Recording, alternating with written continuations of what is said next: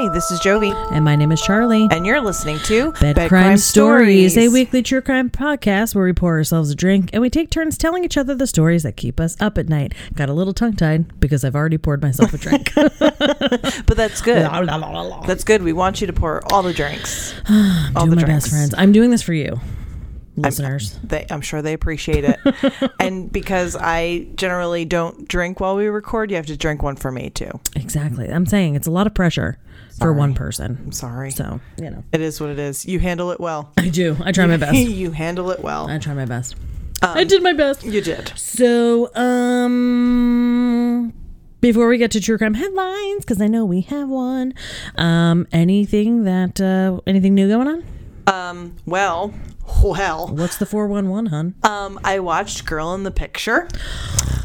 Yeah, me too. Oh my Jesus. If you guys haven't watched that, holy balls. Please watch it. Yeah. It is twisty. It's turny. There's a lot of holy shit moment. Like, yeah.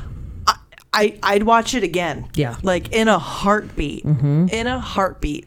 Yeah. So 10 out of 10 would recommend. Please watch it. 20 out of 10 would recommend that one. Please. And like it moves fast. It does. Like you don't feel like you're sitting there forever trying to get to the point. Right. It's twists and turns throughout the entire thing. And yeah, you will not be disappointed. It's creepy, crazy, mysterious and spooky, altogether ooky. Yes. Just like the Addams Family. Yes. And I'm actually sad it wasn't longer. Like I'm sad they didn't make it into a mini series because like I want to know everything. Everything. Yeah, it was a crazy one. Well, it was like what we were talking about with Under the Banner of Heaven. Like you can make this another episode or two longer. Like there's definitely more information out there that would be a nice to know. Agreed. And you know what? The only thing, one of the things that I thought, I was like, why does everybody wind up in fucking Florida? Yeah. I'm being serious. Yeah. Like yeah, everybody at some point in time, serial killer, serial rapist, blah, blah, blah, blah, always wind up in Florida. Yeah. Always. Yeah. My mom always used to say it's because the scum sinks to the bottom. That makes a lot of sense. I thought so. I thought it was quite astute. It is. Yeah. That's a valid reason. And since Charlie and I are recording in person today, we watched the second episode of Keep Sweet, Pray and Obey. I can't. I know. Fucking deal. I know. We're gonna finish recording and actually go back and watch the last episode. Yes, because it's bonkers banana trees. Like they it's insanity. Their first and second cousins, and then the poor woman that had to marry her second cousin had 6 kids before she was 24. It's fucking terrible. And it gets worse. Like wonderful. You have no idea. Wonderful. And it's funny because the second episode ended and I was like, no. It's so good. It's good because it's awful. Yeah. Terrible. Yeah. Absolutely terrible. I don't know if I mentioned this the last time we recorded because we've been on vacation and back again since we recorded, which was awesome. But I finally watched the entire series of The Vow on HBO, which is about the NXIVM cult. Yeah. And I will tell you this. So I watched the first episode when it first came out. When it first debuted, I think it was back in 2019, maybe. And I stopped watching after the first episode because I was getting so frustrated because it is so similar to Scientology. Identical. The language is similar. The behavior is similar. The MO is similar. Like it's just so familiar and like a carbon copy of Scientology, and they just like changed the words so they didn't get like in trouble for copying Scientology's homework. Yeah.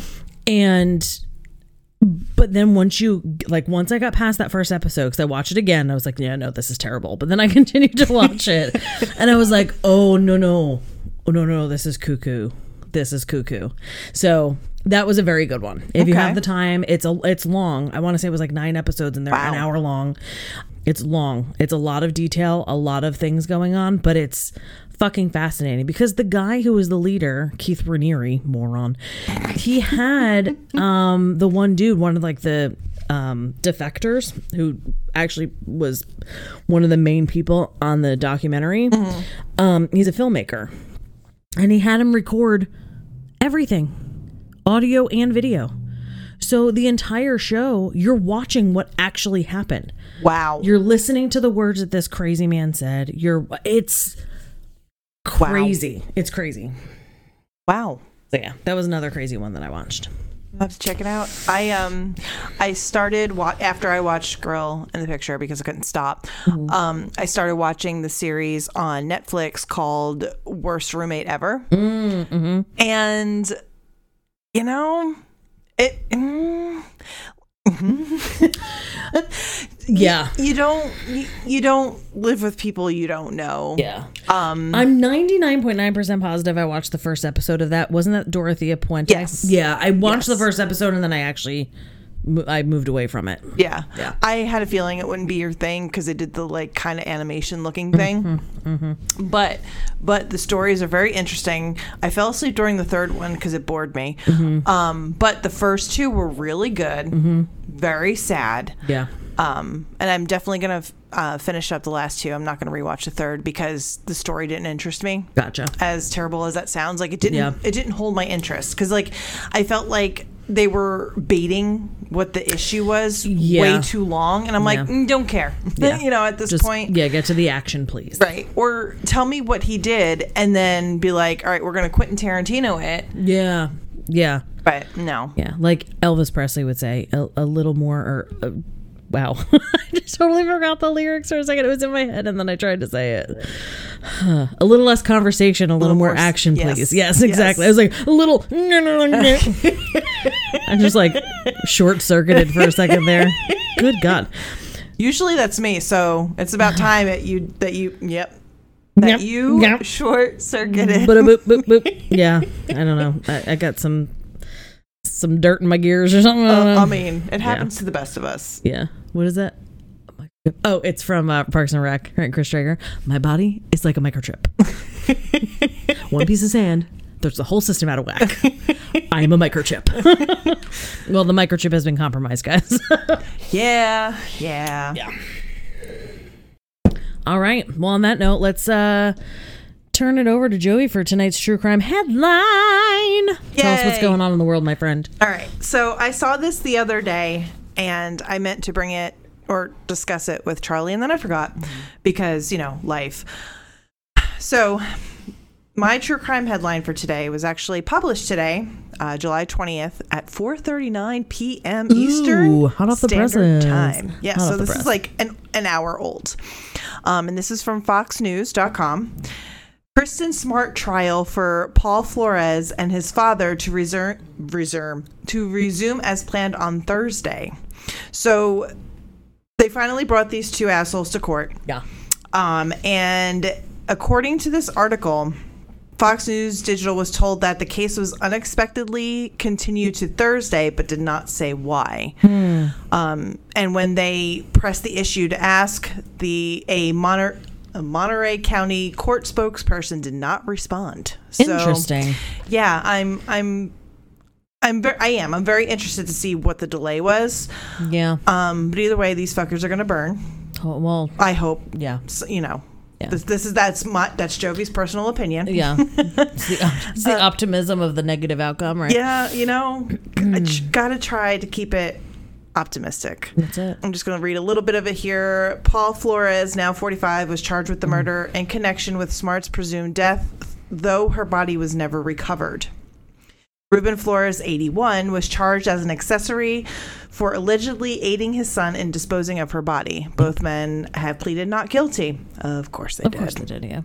The younger Flores is accused of killing Smart on May 25th, 1996, when both were freshmen at California Polytechnic State University in San Luis Obispo. I probably totally said that wrong. San Luis Obispo. Oh, okay. Woohoo, look at me.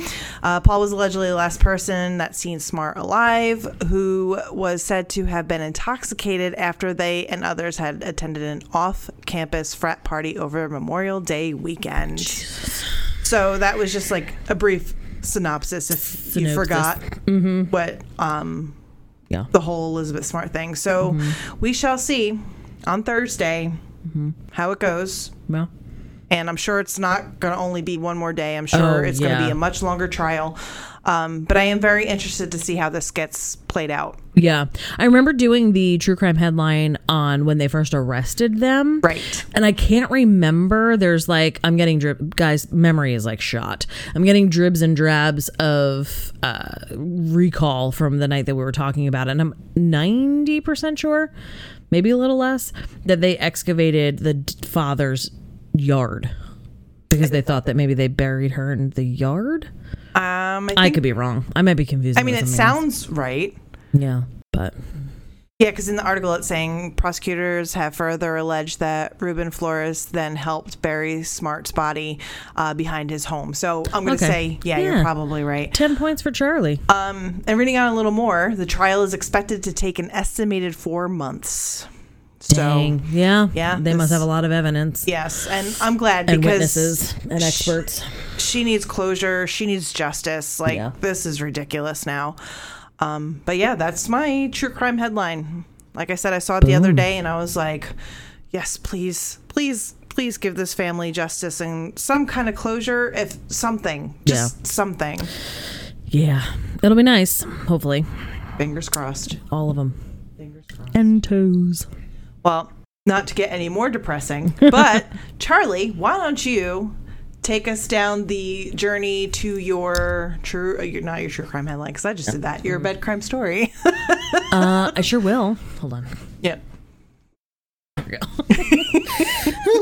go. I had raised up my chair, and I'm really short, and it was hurting my leg, so I lowered my chair back down. Okay. So, guys, guess what? What? Charlie's Cult Corner is back. Yes. Yeah, man. I am so excited. I love cults. I know. I'm so excited. I'm super stoked about it. And we are doing it's also a listener story, which is also really fun. So it's kind of like a double whammy of my two favorite things. Yeah, nice. I'm excited about it. And I'm excited about this one because it was one that I hadn't heard too much about. Like, I knew it existed, I knew the name of the cult, and I knew that it was all of the action of this took place in Australia. That was kind of like the extent of my knowledge, kind of shut down after that. Okay. So I want to give a special shout out to Chrissy, who has been listening to us from the very beginning. Woo-hoo! From episode uno. She sent this email into us forever ago, and I'm sorry that it took me so long to get to it, Chrissy. I hope it was worth the wait. I happen to know Chrissy personally. She's up in New Jersey. What up, Chrissy? So we're very excited. I appreciate very much the listener requests. So, guys, hey, take a page out of Chrissy's book and Amy's book from one of the last story that I told. Just send us in some suggestions. We love it. We love getting, first of all, we love getting to interact with you guys. Yes. That's numero uno. Also, love the ideas that you guys send our way, because usually it's stuff that we haven't heard yet. So correct. Big fan. Two giant thumbs up. Keep it up, listeners. Keep it up. Yeah. I'm also really stoked about this particular cult because it's a cult run by a woman, which is very rare, but it's now the second cult that we've talked about that's run by a woman. Right. So the last cult that I talked about was Love Has Won, which was led by Mother God, Amy Carlson, my favorite. She turned blue. Yes, she did turn blue. Babadi, babadai. And now this one was led by a guru named Ann Hamilton Byrne. So I honestly thought you were going to say Ann Hamilton Burr. Like, oh no, yeah, that would have been pretty cool. That would have been, yeah. Ann Hamilton Burr, sir. Yes, Ann Hamilton Byrne. So sit back, relax, and I'm going to tell you guys the kooky, crazy, and actually incredibly depraved and sad story of the family and Ann Hamilton Byrne. So my sources for this evening are as follows. I have a lot. First was a paper by Carol Cusack of the University of Sydney. So it looked as though this may have been her dissertation or a final paper. Nice. I found it on academia.edu, and it was titled Ann Hamilton Byrne and the Family, Charisma, Criminality, and Media in the Construction of an Australian Cult Leader. Wow. It's a mouthful, but I wanted to give Carol Cusack big props because I got a lot of info, especially about Ann's past from her.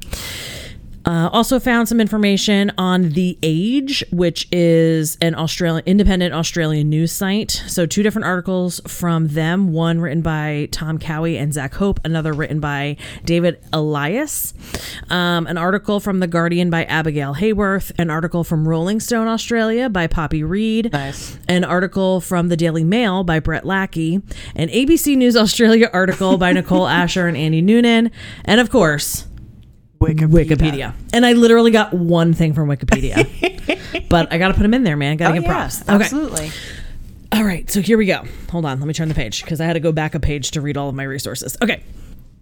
Anne Hamilton Byrne was born Evelyn Grace Victoria Edwards in December of 1921.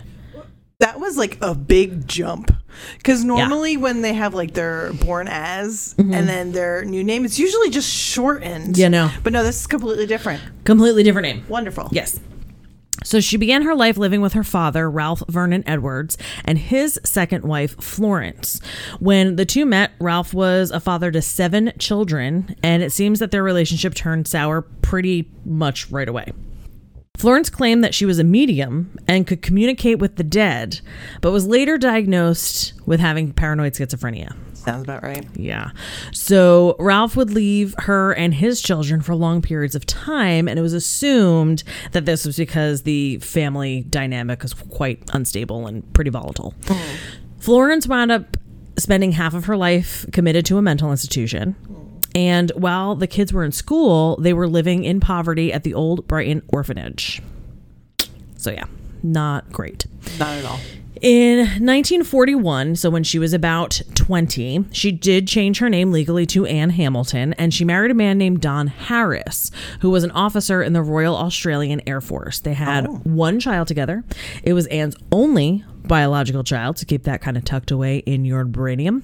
Okay. And they named her Judith. Her name was later changed, of course, because we're going to see that kind of... Is that a theme? It's kind of a theme. Okay. Don Harris died in a car crash in 1955 while he and Anne were in the process of adopting a baby boy, but his death resulted in her being denied the adoption. Because, of course, it's the 50s, and they are not going to allow a single woman, how dare she, adopt a child. Yep. Yeah. So Anne becomes a yoga instructor. Did it sound like I said yogurt? Yes, it sure did. I was just going to say, what do you mean a yogurt instructor? I said yoga, but I kind of was like, yogurt. Okay. Anne became a yoga teacher in Melbourne and Geelong. Okay, first of all, want to apologize. Australia, not making any promises I'm going to pronounce things right. I do know Melbourne is Melbourne, so I got that right. I mean, that's important because that's the main one. Correct, but it's Geelong, so it's either Geelong, Geelong, I don't know. But that's where she became a yogurt teacher. A yogurt I teacher? almost said yogurt again. What is the matter with me? I'm not saying yogurt. It had strawberries at the bottom. So anyway, okay, Melbourne and Geelong, and trained under a yoga master named Margaret Segisman. But Margaret later asked Anne to leave after Anne, quote, put a spell on a fellow student. Stop. Will not. By the early 1960s, Anne was beginning to study and absorb the teachings of multiple spiritual teachers. So we're kind of starting to get into that Amy Carlson zone, right? So she's getting like very spiritual, very heady, right? Kind of hippy dippy. She was also often changing her name, her age, her appearance with wigs and multiple cosmetic surgeries. She would get facelifts. Yeah, she would get facelifts, liposuction, and wear blonde wigs that would allow her to appear at least a decade younger than she actually was. Now, I will tell you, saw lots of pictures of Anne today. She was fucking beautiful. Like, beautiful. Was this before or after the surgeries? Both. Wow. Gorgy. And like, okay, so do you guys know who Cloris Leachman is? No. Okay. She's an old-timey actress. I do believe that she passed away just last year, maybe 2020. She was on the Mary Tyler Moore Show. Okay. She looks, Anne Hamilton Byrne looks like what Cloris Leachman looked like when she was on the Mary Tyler Moore Show. Oh, wow. Fucking beautiful. Wow. Yeah. So the facelifts, I mean, she was doing something right. I don't know. And like, seriously, what's up with 1950s and 60s plastic surgery that it was that good? I don't know. She looked great. Nope. She looked great. She looked great. Okay. She was pristine. She was, yes, shiny and beautiful. All right, so let me stop, like, I don't know, fawning at this woman. Okay, so, because she's actually kind of terrible. So, Anne opened a yoga studio that served mostly wealthy middle-aged women and she started to, like, weave these spiritual teachings into her classes. Okay. So, again, very similar to Amy Carlson, she mixed all different types of beliefs. So, she mixed Hindu, Christian, and occult beliefs. They used Ouija boards and astronomy to consult on issues. Okay. Yeah. Anne officially founded the family in 1962 when she met Rainer Carey Johnson, who was a physicist that had begun to study paranormal phenomena and even went on to write multiple books about the spiritual realm. Ooh. And these books that he wrote were like very well received, widely read. So he became kind of like a expert in the field of all things spiritual paranormal. Okay. He was like the go-to guy. So Anne arrives on Johnson's doorstep one afternoon and she gives him a warning about a trip that he had planned to take with his wife to India. They were basically going to spend like the full summer in India. Okay. And she told him that his wife would fall ill on the trip. Now, obviously, as coincidence would have it, that's exactly what happened. They go on the trip, Mr. and Mrs. Johnson, and winds up being cut short because his wife became severely ill.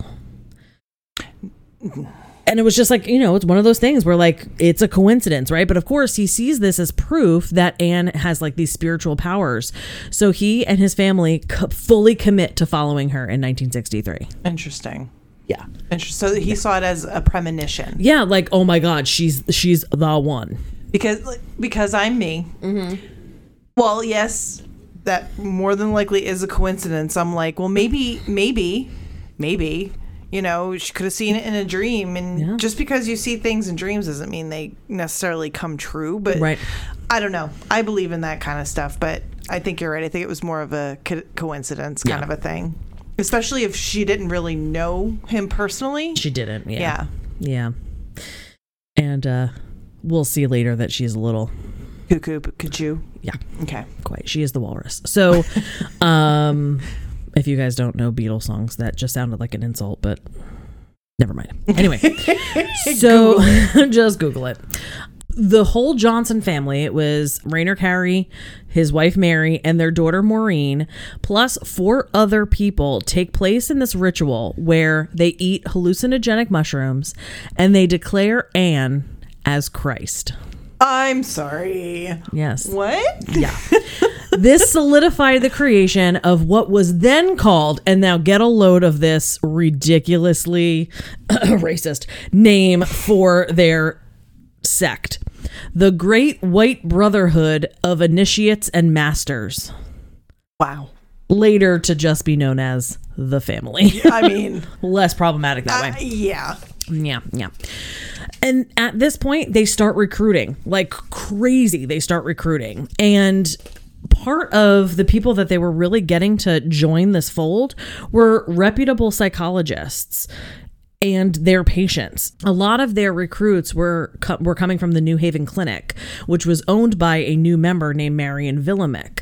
So these new people coming in were not only the patients of this clinic that were going there for cleansing and therapy and blah, blah, blah, blah, blah, but also the doctors that were treating them. Wow. So you have all these men and women of repute who are of great repute, who are coming and saying like this is legit, so people are signing up and believing it. And correct. Like, if correct. Dr. So-and-so says this, then it has to be true. Correct. Now, one of the things about this particular clinic was that many of the patients were treated with LSD.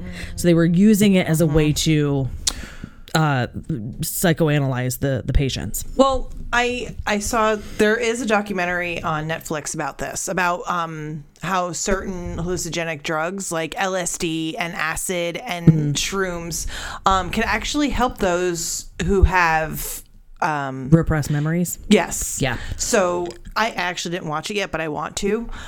That's very interesting to me. I would love to learn more about that. I'm not saying that it's not interesting. Like, it's interesting science. Yes. And the other thing is, I can also understand, like, this is obviously being done under the control of a doctor. So Right. I understand, again, probably a little bit more reputable. Yeah. But I don't know. I don't know. But again, it was the 60s, so what do I know, yeah. right? Oh, yeah. One of the original members of the family were treated with LSD, electroconvulsive therapy, and not one, but 2 lobotomies. Which we all know, Wow. they ain't great. No. Yeah. No. Correct. So when the clinic's owner, Villemek, what did I say her name? Marion Villemek, died in 1969, the clinic now becomes a tax-exempt nonprofit foundation with Anne as the joint trustee and the executor of the funds.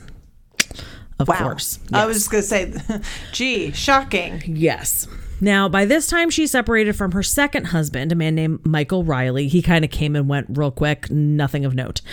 And she meets Bill Byrne when his son started to visit the foundation to receive treatment for his drug problems. Anne and Bill quickly become romantically involved, leading Bill to divorce his wife. Wow. Yeah. So, like I said, man, she was freaking hot. And actually, Bill, not too bad to look at either. I'm just saying, they're good looking people. Okay, so the members of the group accepted Anne's claims that she was Christ and that the earth was in its what she called its final cycle. So basically, once people died, there would be no further reincarnation. So this was like it. We were in the final stages of Earth. Well, that's depressing. Right? Oh my God. Really. And she also said that she would take on all of her members' sins and pay their karmic debt. And in return, all she asked for was total obedience from the group. And she took on the title, of course, of Master. Yeah. So now we get into the 70s, and this is when things start to become particularly sinister. So Anne, along with Bill Byrne, who she married at the beginning of the decade, started to collect children. Oh no. Yes. I don't like that word. Yeah. I had a choir on my page, but I figured collect was a little bit less clinical.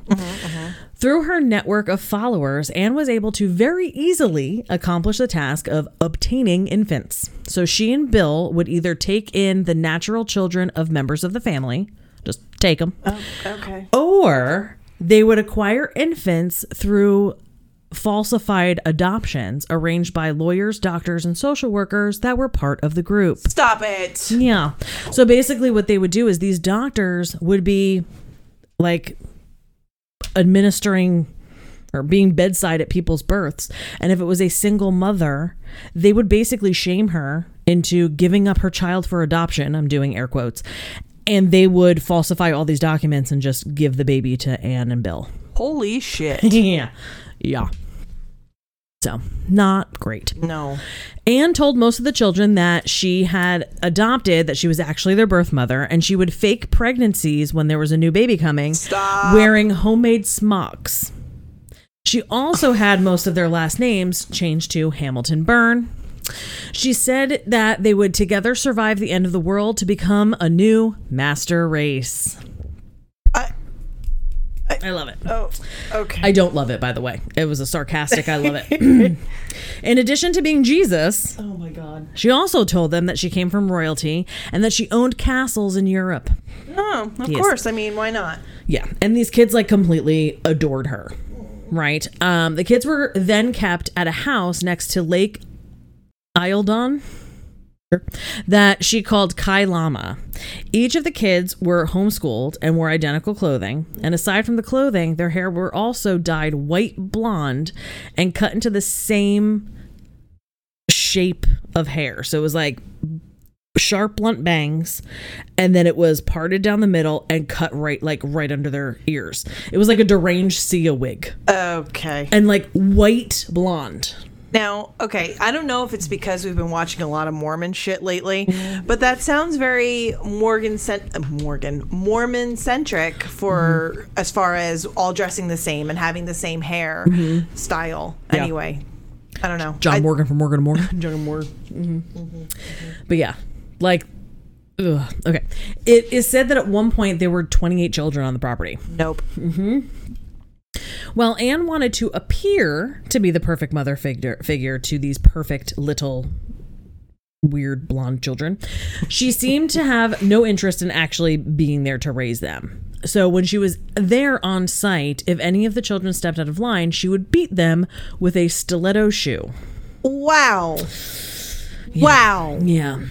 Yeah. She left most of the child rearing to the aunties, a number of middle-aged female followers who feared lashings from Anne herself if they didn't dole out punishments to the kids. Wow. As well as these awful beatings, the children were also starved for days for minor transgressions, such as getting their clothes dirty or forgetting to switch off a light. They're children. Yeah, well, That's what you do when you're a child. complete obedience we need.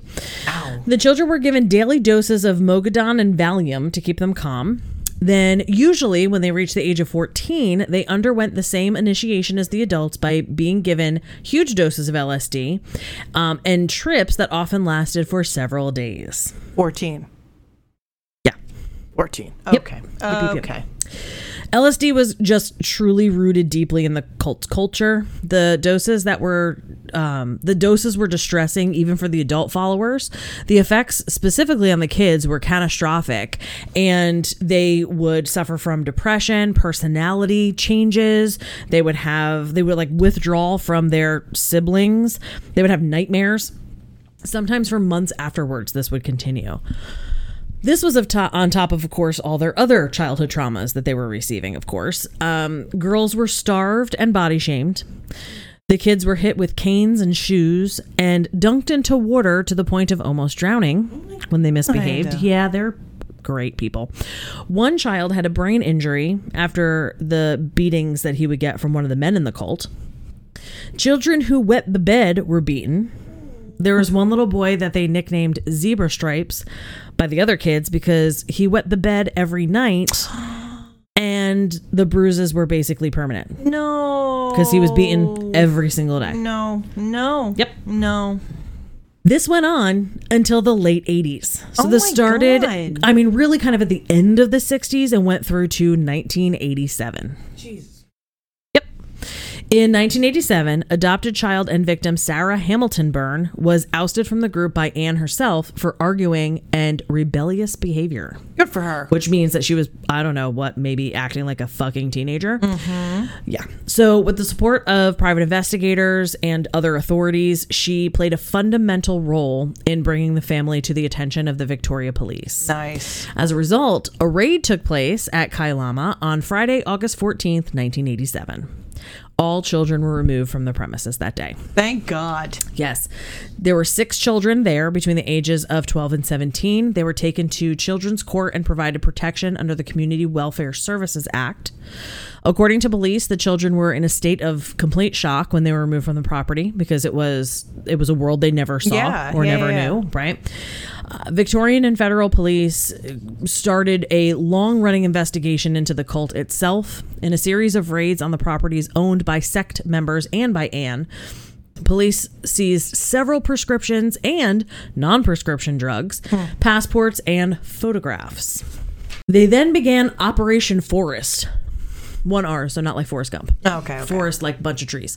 Operation Forest was then set up to dismantle the cult and to find Anne, because at this point, she was a multimillionaire. Because, of course, like with all cults, we're taking all of your money. Of course. From these doctors, lawyers, from all these like rich people with all this money. So, yes. So she herself was a multimillionaire, and her and Bill ran off to New York. Of course they did. Yes, they did.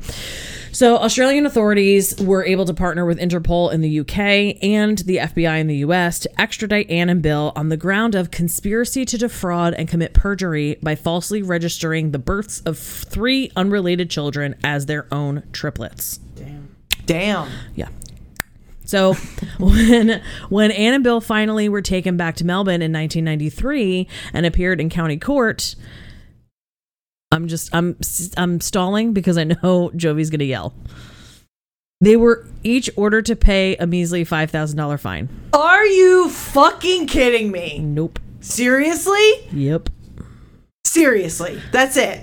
Yep. Okay. Because unfortunately, those were the only charges they could actually get to stick and charge them with. Wow. Yep. Wow. Yep. But it was at this point, however, that the cult was considered done. There were a number of reasons why additional charges could not be brought against Ann and Bill and the other adults of the cult, not the least of which was the desire to not re-traumatize the children that grew up in the abusive cult. Yeah. It was one of those things of they found the non-prescription drugs, but they were never able to prove that they actually gave them to the children. The kids were unharmed, so they weren't able to prove the abuse, blah, blah. So it was just one of those things. Again, we've talked about this many times of they have to charge what they know they can get them with. Correct. And unfortunately, Bill and Ann, and from what I understand, any of the rest of the adults in the cult never saw the inside of a jail cell. Not once. Yeah. That's so incredibly frustrating. It's ridiculous. And like, I get it. They can't charge what they don't know, can't see, prove, whatever. But I don't even know. I hate it. I know. I absolutely hate it. Yeah. Well, some of the family's cult adult members are believed to still be operational in a way, I guess. The sect itself hasn't had any new members since the late 80s.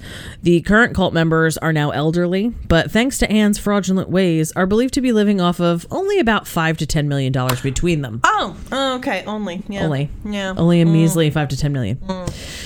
At 98 years old, Ann died with dementia in a Melbourne retirement home on June 13th, 2019. Wow. There was no public funeral and there is no headstone. Probably smart. Yeah. Bill died 18 years prior to her in 2001.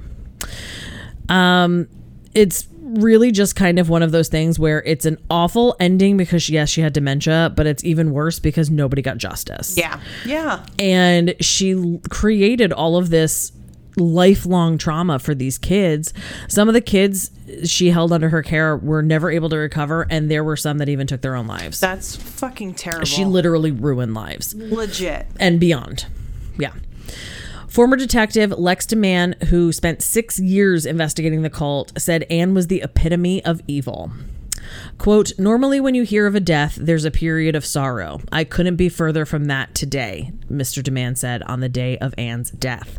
He continues, quote, today to me is a good day because one of Victoria's most evil persons no longer breathes the same air that I am breathing, or more so, the same air that many of her survivors are now breathing. May she rot in hell. Hell yes. End quote. That is the best quote ever. Right? I agree with every word of that statement. Yeah, rock on, Mr. DeMann. Wow. You are DeMann. Wow. Come on, I'm gonna let that slide. Yeah. So, guys, that is the story of the family who is an Australian cult that disbanded in the late 80s. That is ridiculous. Yeah, with their creepy little children of the corn with their Sia wigs Haircuts. on. Yeah, I feel so bad for those fucking kids. I do, and you know what? And I feel bad for the moms that these babies were taken away from. Dude, except for the ones that were actually in the cult. Well, yes, but were the kids that were taken from the women that they shamed for being single mothers, did they ever find their birth mothers? Did it mention anything about that? I love that you asked that question, Jovi, and I actually have an answer to you for that. Okay. So, according to one of my sources, now I don't remember which one it was, so that's as far as you're getting. It was one of my sources, though. Sarah, the one who escaped and actually started the investigation, she went on to become a doctor, and she went through and traced records back, and she wound up finding her birth mother. That's awesome. Yes. So that's awesome. I'm assuming if she did, maybe others did as well. Yeah. But I do know specifically that Sarah did. Well, at least one of them did, if not more. Because I can't even imagine. Mm-hmm. Wow. Yeah. Wow. She should not have lived that long. Yeah. My mom and I were actually talking about that yesterday because I'm redoing I re-upped my Ancestry.com membership because I'm researching back in my family. And there's a couple of less than great people in my family who just seem to be the only ones who live past like 75. Of course. Yeah. Because they're not great. One passed away at 89, one's still kicking at 82, and it's like, like Billy Joel said, like the great Sir William Joel said, only the good die young. No. You're right. He's not a knight, by the way, because he's from New York. He's not British, but I'm going to call him Sir William Joel. Yes, because I love Billy Joel. Yes, me too. He also did not start the fire. In case you were wondering who did, it was not Billy Joel. It was not Sir William Joel. Because remember, you're calling him Sir William now. Yes, he's an aristocrat in my mind. Yes. Wow. So, yeah. Well, damn, Charlie. Damn, Chrissy. You're welcome. I know. Thanks, Chrissy. Damn. Thanks, Thank man. you for that wonderful story suggestion. Yes.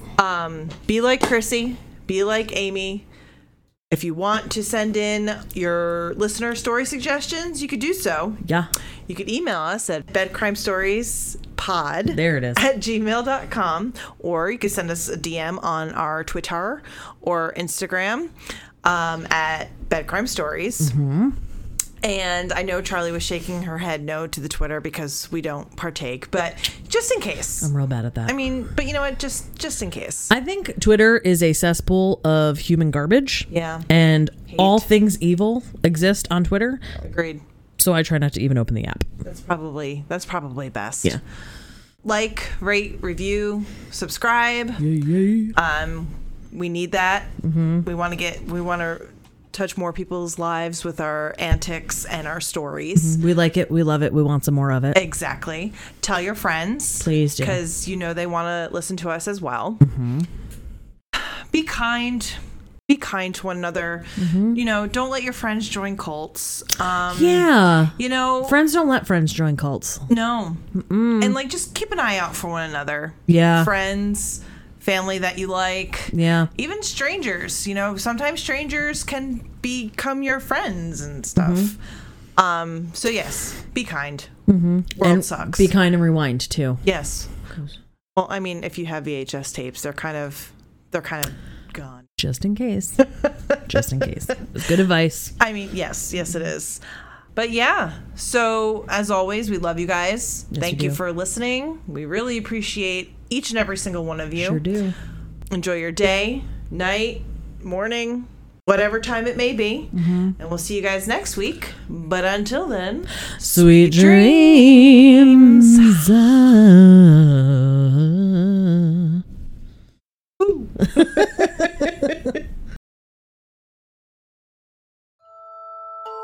Our theme song is the song Industrial Music Box by Kevin MacLeod at incompetech.com. Licensed under Creative Commons by Attribution 3.0.